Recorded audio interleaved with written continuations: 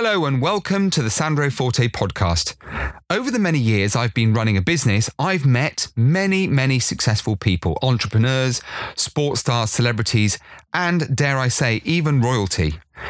So what makes a person successful? Do we know what success is? And the all-important question, can we create success for ourselves? This podcast series invites a diverse group of people to share their insights, their wisdom, and the things they've learned along the way.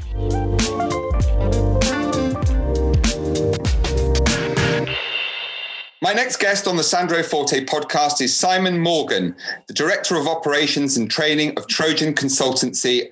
And Simon, I have to say, apart from being a long-standing friend, has quite a remarkable CV for reasons you're about to discover. Simon has previously enjoyed an illustrious career in the Metropolitan Police Service, serving as the TSG in a frontline public order unit and SO-19 armed response vehicles before moving to Royalty Personal Protection, where he served Her Majesty the Queen and senior British royal family members as a protection officer. During his time at Royalty Protection, Simon was also the operations manager responsible for the planning and resourcing of UK and overseas deployments, liaising with the Home Office, Foreign Commonwealth Office, and senior officials within the royal household. An absolutely mind-blowing career. You wait till you hear about some of these stories. It really is a pleasure to have the opportunity to speak a little more today and to have a Sandro Forte podcast conversation with a good friend of mine and an all-round top human being, Simon Morgan. Simon, welcome to the Sandro Forte podcast. Thank you, Sandro. Thank you for asking me to get involved. Thank you. Now, for those of you who don't know Simon, he's quite an imposing guy. If he scowled at me, I'd probably be a bit frightened. But he's a real pussycat deep down. Although we don't want to tell any of his clients that. So, Simon, for those people who don't know you, where did it all start? Now, obviously, there's a hint of Welsh there, isn't there? So, but there's some ties with Essex as well. So you need to talk us through that one. So. Where did it all begin? And just give us a kind of a potted CV of your career, just kind of embellishing on some of the things that I've just mentioned. Okay. I mean, originally from Swansea, as you say, down in South Wales.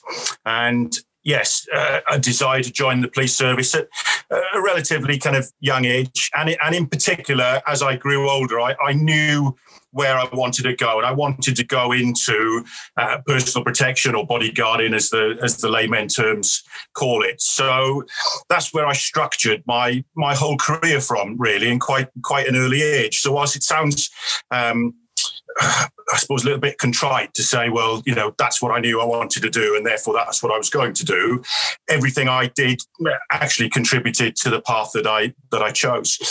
Uniform policing was great, but I knew very much it wasn't for me.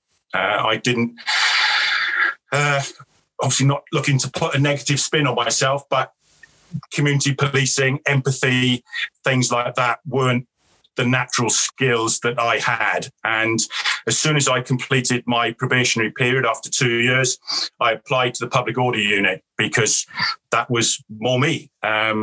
Very much frontline policing, very much an aggressive form of policing and taking the fight to the bad guys to a certain extent. Time came that looking at my career and there was another potential move, and I moved to SO-19, which was the 4th Firearms Unit at the time, and I moved to the Armed Response Vehicles. Again, another step for me whereby you were gathering experience, you were working in the right areas, and you were also picking up the requisite skill set that you needed ultimately to become a protection officer. And then in early 2007, I joined Royalty Protection, February the 20th, 2007, which was actually my birthday. So that's why it sticks very much in my mind. And my career with Royalty Protection started from there. And the skill set, the experience that it gave me allows me to create Trojan Consultancy, which is where we are now and which is how kind of we met. Obviously, I didn't have to deal with you in the early days of firearms criminality. So now in the nice world. Sorry, because we didn't bump into each other. That's right. You were good at your job and I wasn't good at mine. So, I created Trojan Consultancy, which easy strapline. We look after the security concerns of people of wealth, visibility and status. Mm.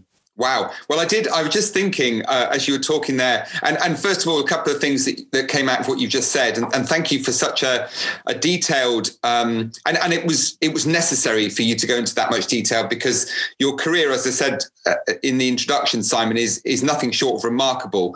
The way that you've sought to better yourself, we'll talk a little bit about that as well. But obviously you do deal in very serious matters. So let's talk a little bit about vulnerability. So I think it would be fair to say that the majority of people in this country and all around the world probably take it for granted. Do we take it for granted? We probably don't even know to take it for granted, because we have no appreciation of what goes on in the background, but clearly you do. We are a vulnerable society, but we don't feel vulnerable because of people like you. But I mean, you've got some amazing stories. We don't have enough time to go into all of them today. But what is the biggest mistake you see people making in terms of their own security, Simon? Because I mean, you've told me some stories, and we'll talk about the bus stop incident, which I thought was remarkable. So I will ask you to tell that one without mentioning names. But what's the biggest mistake people make in terms of their own personal security? Because unfortunately, criminality, as you mentioned, is still rife. We're never going to dispense with it completely, because there will always be people out there that want to take from others and do some pretty awful things. What is the mistake you see people making? What can we do to improve our own security? Lots of people have the attitude that that's not going to happen to me. That's not me. That's not the life that I lead. Certainly, if you talk about our client demographics, we talk about visibility, wealth, and status. A lot of people say, well, that's not me. That's not the life I'm leading. I'm not putting myself on offer. But the overriding thought process is that nothing's going to happen to me, which, to be honest with you, doesn't give the criminal the credit that they deserve. So, there's two types of criminality. One is ad hoc, and one is organised crime. Ad hoc criminality is your drug user who needs that next fix, and therefore will burgle your house for whatever they can get, or they will rob you in the street for your watch. No matter whether it's a £10,000 Rolex or a Casio G-Shock watch, anything that they can sell, they will do. So that's sometimes quite difficult to explain to people how you deal with that, because it's a random thing. Day, date, time, place. Two people have come together. One wishes to do them harm. One wishes to take things away from them. So that's very difficult. But we talk about things such as situational awareness. Who is coming into your personal space, who is already there, who is exiting it at a certain time. And lots of people now aren't aware of what's going on around them. Wow. I have to say, I did touch on this. So just tell us, by way of example, in terms of what you've just said, you did tell me a story which actually brought a smile to my face, because on the one hand, I couldn't believe how naive someone could be, but at the same time, as you've just said, Simon, very much a reflection of who we are as a society and the mistakes that we make, the obvious things that we miss. So there you are in London. We won't mention where, and we won't mention the name of your client, obviously, but you're brought in by somebody who's got this palatial home worth, tens of millions of pounds, and thinks that he doesn't need any kind of security because he's got this 20-foot stone wall all the way around the perimeter. And you know the story, don't you? So tell us what happened next. It's a fabulous example, really. So like you said, we were brought in by a client just to have a look as to whether they needed physical security.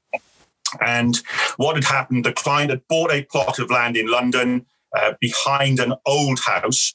He had built his new house. So the old house still existed, but it was in a very derelict state. But he had built this very much, like you say, palatial home, costing tens of millions of pounds. And the old wall was in place, which, like I said, in some places was 20 feet tall, and it was fantastic. But the client was convinced that nobody knew he was there. So in this very busy part of London, he was convinced that no, nobody knows I'm here. I built this house almost secretly behind this other house. And yeah, I'm fine. Nobody knows kind of who I am. And we went through various different kind of conversations, and we talked about the cars that he drove. And he said, I only drive old bangers because I don't want to draw attention to myself. Okay. And you think, that's great, but you've just built a £45 million house. But okay, yeah, that's fine. We talked about whether he had cash in the house, and he said, no, I didn't have any cash in the house. And we went through why that was important, because again, coming back to the criminal network, if they've looked at a house, because outside of this house, for the man who thought nobody knew he was there, was a very high-end building company. If you go onto their website, they know that they will only deal with commissions £10 million and above. So from an organised crime group, that's a big tick box. And if you're a criminal and you're going to commit a home invasion or a burglary within that house, you are expecting rich pickings. And the man said to me, no, if there's £200 in this house, I'd be amazed. And you think, right, okay, that's not a good sign. I also asked him what kind of watch did he wear. And he said, I wear a very cheap Casio watch, which I can pick up from the market, because when I was younger, I got robbed in the street and I vowed I would never buy a nice watch again. And you think, okay, that's another bad sign kind of for the criminal, because if the criminal has made that decision to commit a burglary, which is an indictable offence, which will be tried at a Crown Court and is subject to 5 years in prison, he is going to expect far more from a £45 million house than a Casio watch you can buy in the market and £200 cash. It just doesn't, effort and reward from a bad guy's perspective is still the same as how me and you operate, in the business world. So we explained some things that he needs to do kind of around that. But the key factor was that when we did the perimeter and had a look at it, there was a bus stop outside his house. And on that particular bus, if you caught a bus that was going from one side of London to the other, and you actually sat on the top deck, you could see into his grounds and basically into his bedroom. And I explained to him the bus stop, and he said, I didn't even know there was a bus stop there. And you think, right, okay, well, bus stop has clearly been there for many, many years. Just look at its kind of condition, if nothing else.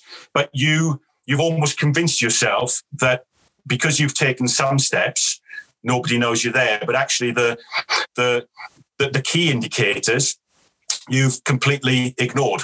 You're quite happy to have the sign from the building contractors that gives you an element of status kind of outside, but you didn't see how much of a red flag kind of that is. And not to have noticed when you were walking around your garden that someone sitting on the top deck of a bus can actually wave to you.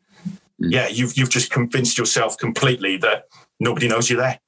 And I do use that story because I think it's a great one, because nobody has done anything deliberate, but people just can see over your wall. And like I said, that man was convinced that nobody knew he was there. So there is that psychology. Simon, back to what you said earlier about organised crime and the SO19 unit and, the high octane stuff. But, nevertheless, despite the fact that, you've put such a positive spin on the way you worked as a team, that you trusted each other, and there's loads of things we can ask you about that and learn from you. But I guess my obvious question that comes next is, you've been in many, many situations where you've probably been pretty terrified. And the reason I'm asking you about this is because we can draw a kind of a parallel to life, because people in life, people in business often are confronted.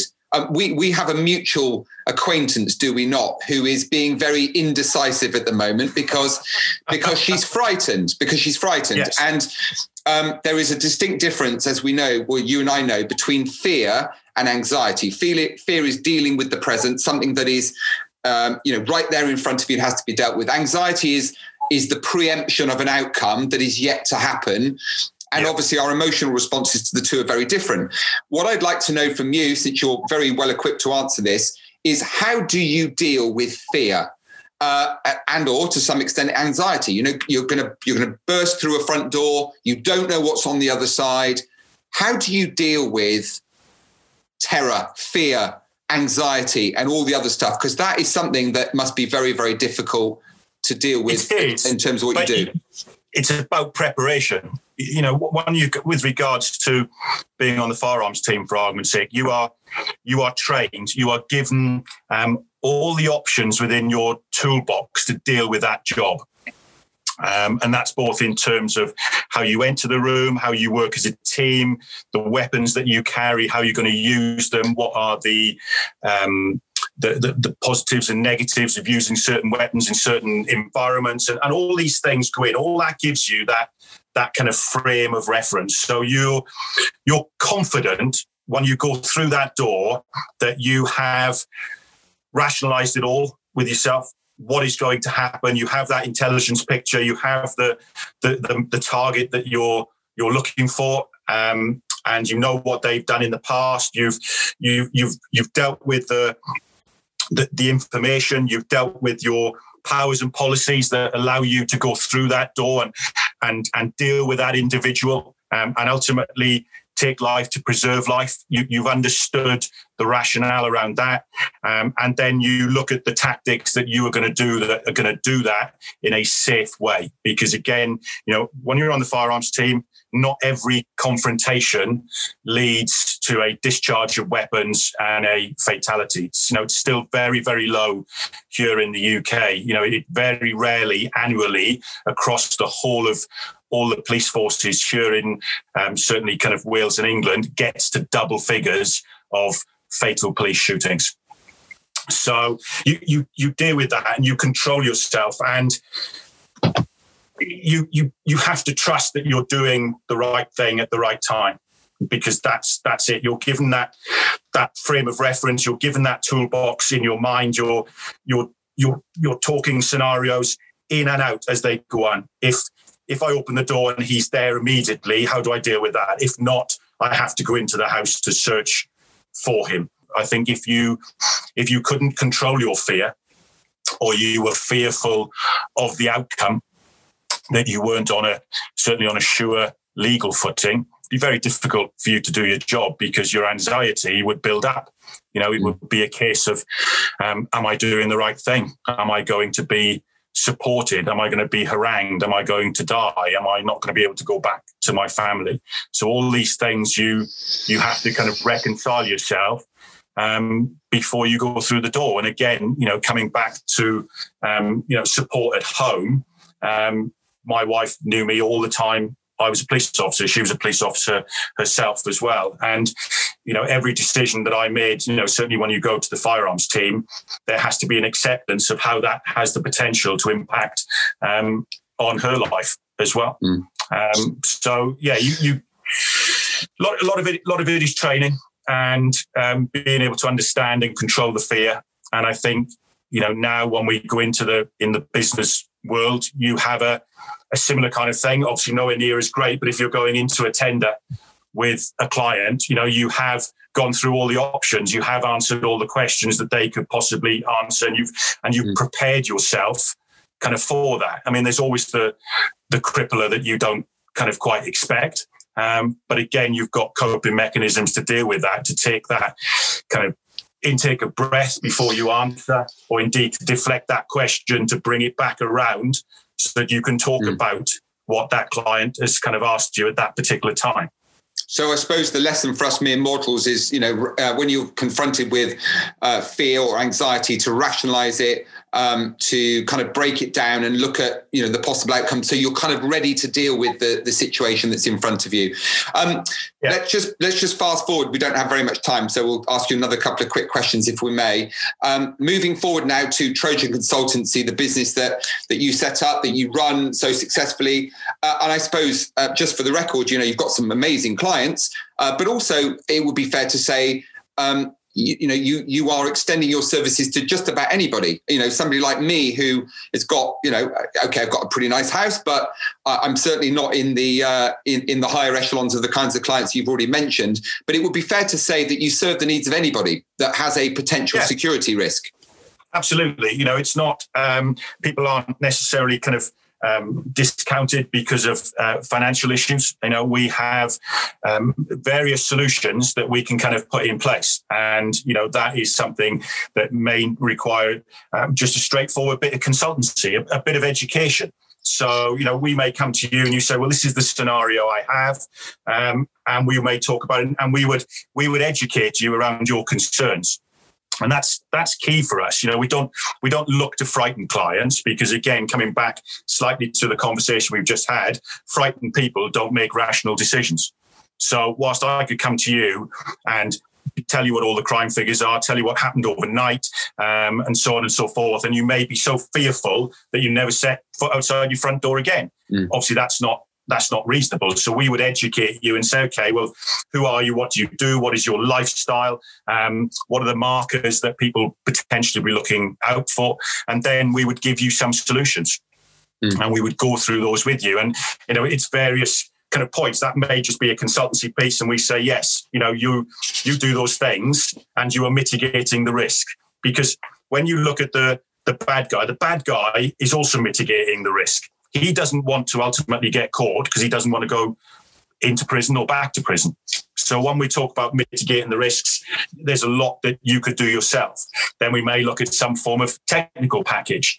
We may then look at some physical package, either, whereby we say, okay, well, this is the team that you'll have and they'll support you. Or indeed, it may be something that we will look to patrol and respond to your house in that area. So we have various different packages, depending on what the client wants. We're not a security company that says, this is one size fits all, because it doesn't. It's all bespoke, because security done properly is a lifestyle choice. Security done badly is very unwielding, very unforgiving, and ultimately you won't use it. So it defeats the whole point of why you had it in the first place. So we will come and we will look to educate, have those conversations, and see what we can do to ultimately give you that peace of mind, because that's why we've been brought in the first place. Some are easy wins, and some need a little bit more conversation, or a little bit more resources or time to get the right solutions. I guess that what I've been hearing so far today in this podcast, Simon, and it's been fascinating, I'm sure it has for everyone listening as well. And I'm not going to openly invite tens of thousands of people to phone you up and ask you to go for a beer and tell you your stories, but I'm going to tell everyone that it is definitely worth buying Simon Morgan a beer. We can't at the moment. We can't go anywhere. We can't at the moment, but no. But the two words, I guess, that come out of everything we've ever spoken about and what I've heard today are, and the two really important threads that run through Trojan Consultancy, based on all that you've learned in your career: communication, teamwork. Yes. And, I'm interested to know, just very briefly, why those two things are important, how you apply them in your business. Because, again, in business, in life for people, communication is often something that people find very difficult to deal with. And often leaders and teams find teamwork very difficult to do. That coherence that you need, where you trust each other, you work for the common good, and all these other things. So just a brief word or two, if you can, on those two very important subjects. Well, communication is key, and that comes to 2 points: A, the ability to communicate, but more importantly, the ability to listen. Because if you don't listen, then you're not going to get the right information. And when we go back to selecting protection officers, certainly for the royal family, all these key attributes that we're looking for that experienced police officer who's dealt with lots of different things. And whilst we can train all the hard skills, we can teach people to shoot, fight, drive, all those kind of things. If somebody can't communicate in the first place, then they're no good, because you are looking at a communication scenario of something at very low level all the way to something very heightened, whereby somebody needs to do something, they need to do it now. If you can't communicate with people, then you're going to get the wrong outcomes. So, that's the first bit. Listening is key. If you cannot assimilate that information, and if you cannot process it, then ultimately you're not going to be able to make the right decision. And I think communication now in today's society is such an undervalued skill. How do we communicate with people lots of the time? Well, we send texts, we use emojis, we send emails. Very rarely do we sit down and speak to people and listen to what they have to say. So everything is very, very stale. And certainly when I look at my daughter's age group, they don't communicate, in my mind, how I communicated at their age, whereby you would talk to people. Everything is done on our mobile phones, which come back to our drawing attention away from what's going on. But also they don't speak, they don't communicate properly. Therefore, they get the wrong idea. Many times my daughter showed me a message and she's going, well, that's just not. I said, yeah, but have you actually read the message? And what was the message before it that gives you that answer? And she goes, well, I haven't really read it properly. I haven't understood what was being said. Yet, when you're a good communicator, you're also a good listener. And I think coming back to teamwork, again, I think that has become very undervalued in today's society. We're in a society whereby people are almost told not to value working with others because you're an individual, and you don't need anybody else, and you're the individual for whatever reason you are, and you have to value that. But teamwork in some environments, you can't survive. Again, being a protection officer on your own is really hard work. I have to say, I'm in awe listening to you. And the final question, Simon, which we ask all our guests, and I know you've listened to a few, so you'll know what's coming. Let's imagine your daughter, since you've just mentioned her, comes up to you one day and says, Dad, looking at your amazing career, I'd like to embark on a similar journey in life, maybe not in close protection and police work, but I want to make the very best of myself in life. What one tip would you give me, Dad, that would help me to plough that furrow on a career path to success, whatever success looks like? Based on all your experience, Simon, what's the one thing that you would tell your daughter to think about, an adage, a mantra, some idea to live by in order to achieve the very best for herself that she could in life? I think if you wanted a mantra, I always talk about effort and reward. What effort do you put in to kind of get that reward? And again, if you put in minimal effort, you're going to get minimal reward. So that's how that's what I say to her. And certainly we have those conversations around her sport, and she's very dedicated around that, along with a mix of her studies. But I think the key thing for me is listen. You've got to listen. You've got to be able to take in what is going on. One of the phrases that I use on a course is that you're listening, but you're not hearing, or rather you're hearing, but not listening. So yeah, it's all going on around you, but you're not taking in that kind of information, because if you can't listen, you can't assimilate that information. Therefore, you can't make the decision. And ultimately, life is about making decisions, isn't it? As we move through life, you have to make decisions. But if you don't have all the information, and if you don't know how to gather that information, then you're going to struggle to make decisions. And if I go back and how I started, my dad gave me advice and I listened. And it's been very successful kind of to me. Like I said, I don't know what the conversation was when he went home back on September the 9th in 95 and told my mum I was never coming back, because just to compound the situation, my brother lives in Sydney. So that's even worse. But,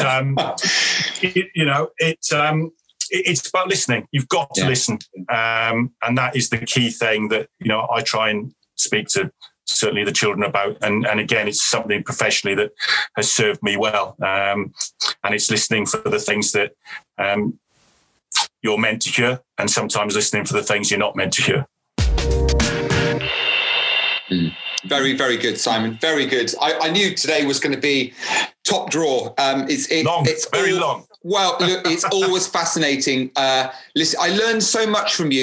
Your perspective of life, obviously your experience is nothing short of extraordinary. And you've kind of dealt with things in life already that many of us will never, fortunately, get to deal with. And I mean, I've learned a lot today. I'm sure many, many, many listeners have done the same. And I think in many ways I underplayed your introduction, because you are an extraordinary individual, a very, very nice man. I don't like using the word nice, but you know what I mean. All I can do is thank you sincerely for being a wonderful, wonderful Sandro Forte podcast guest today. No, thank you. Thank you for having me. And I said, if I hold that record for the longest one, then that's great.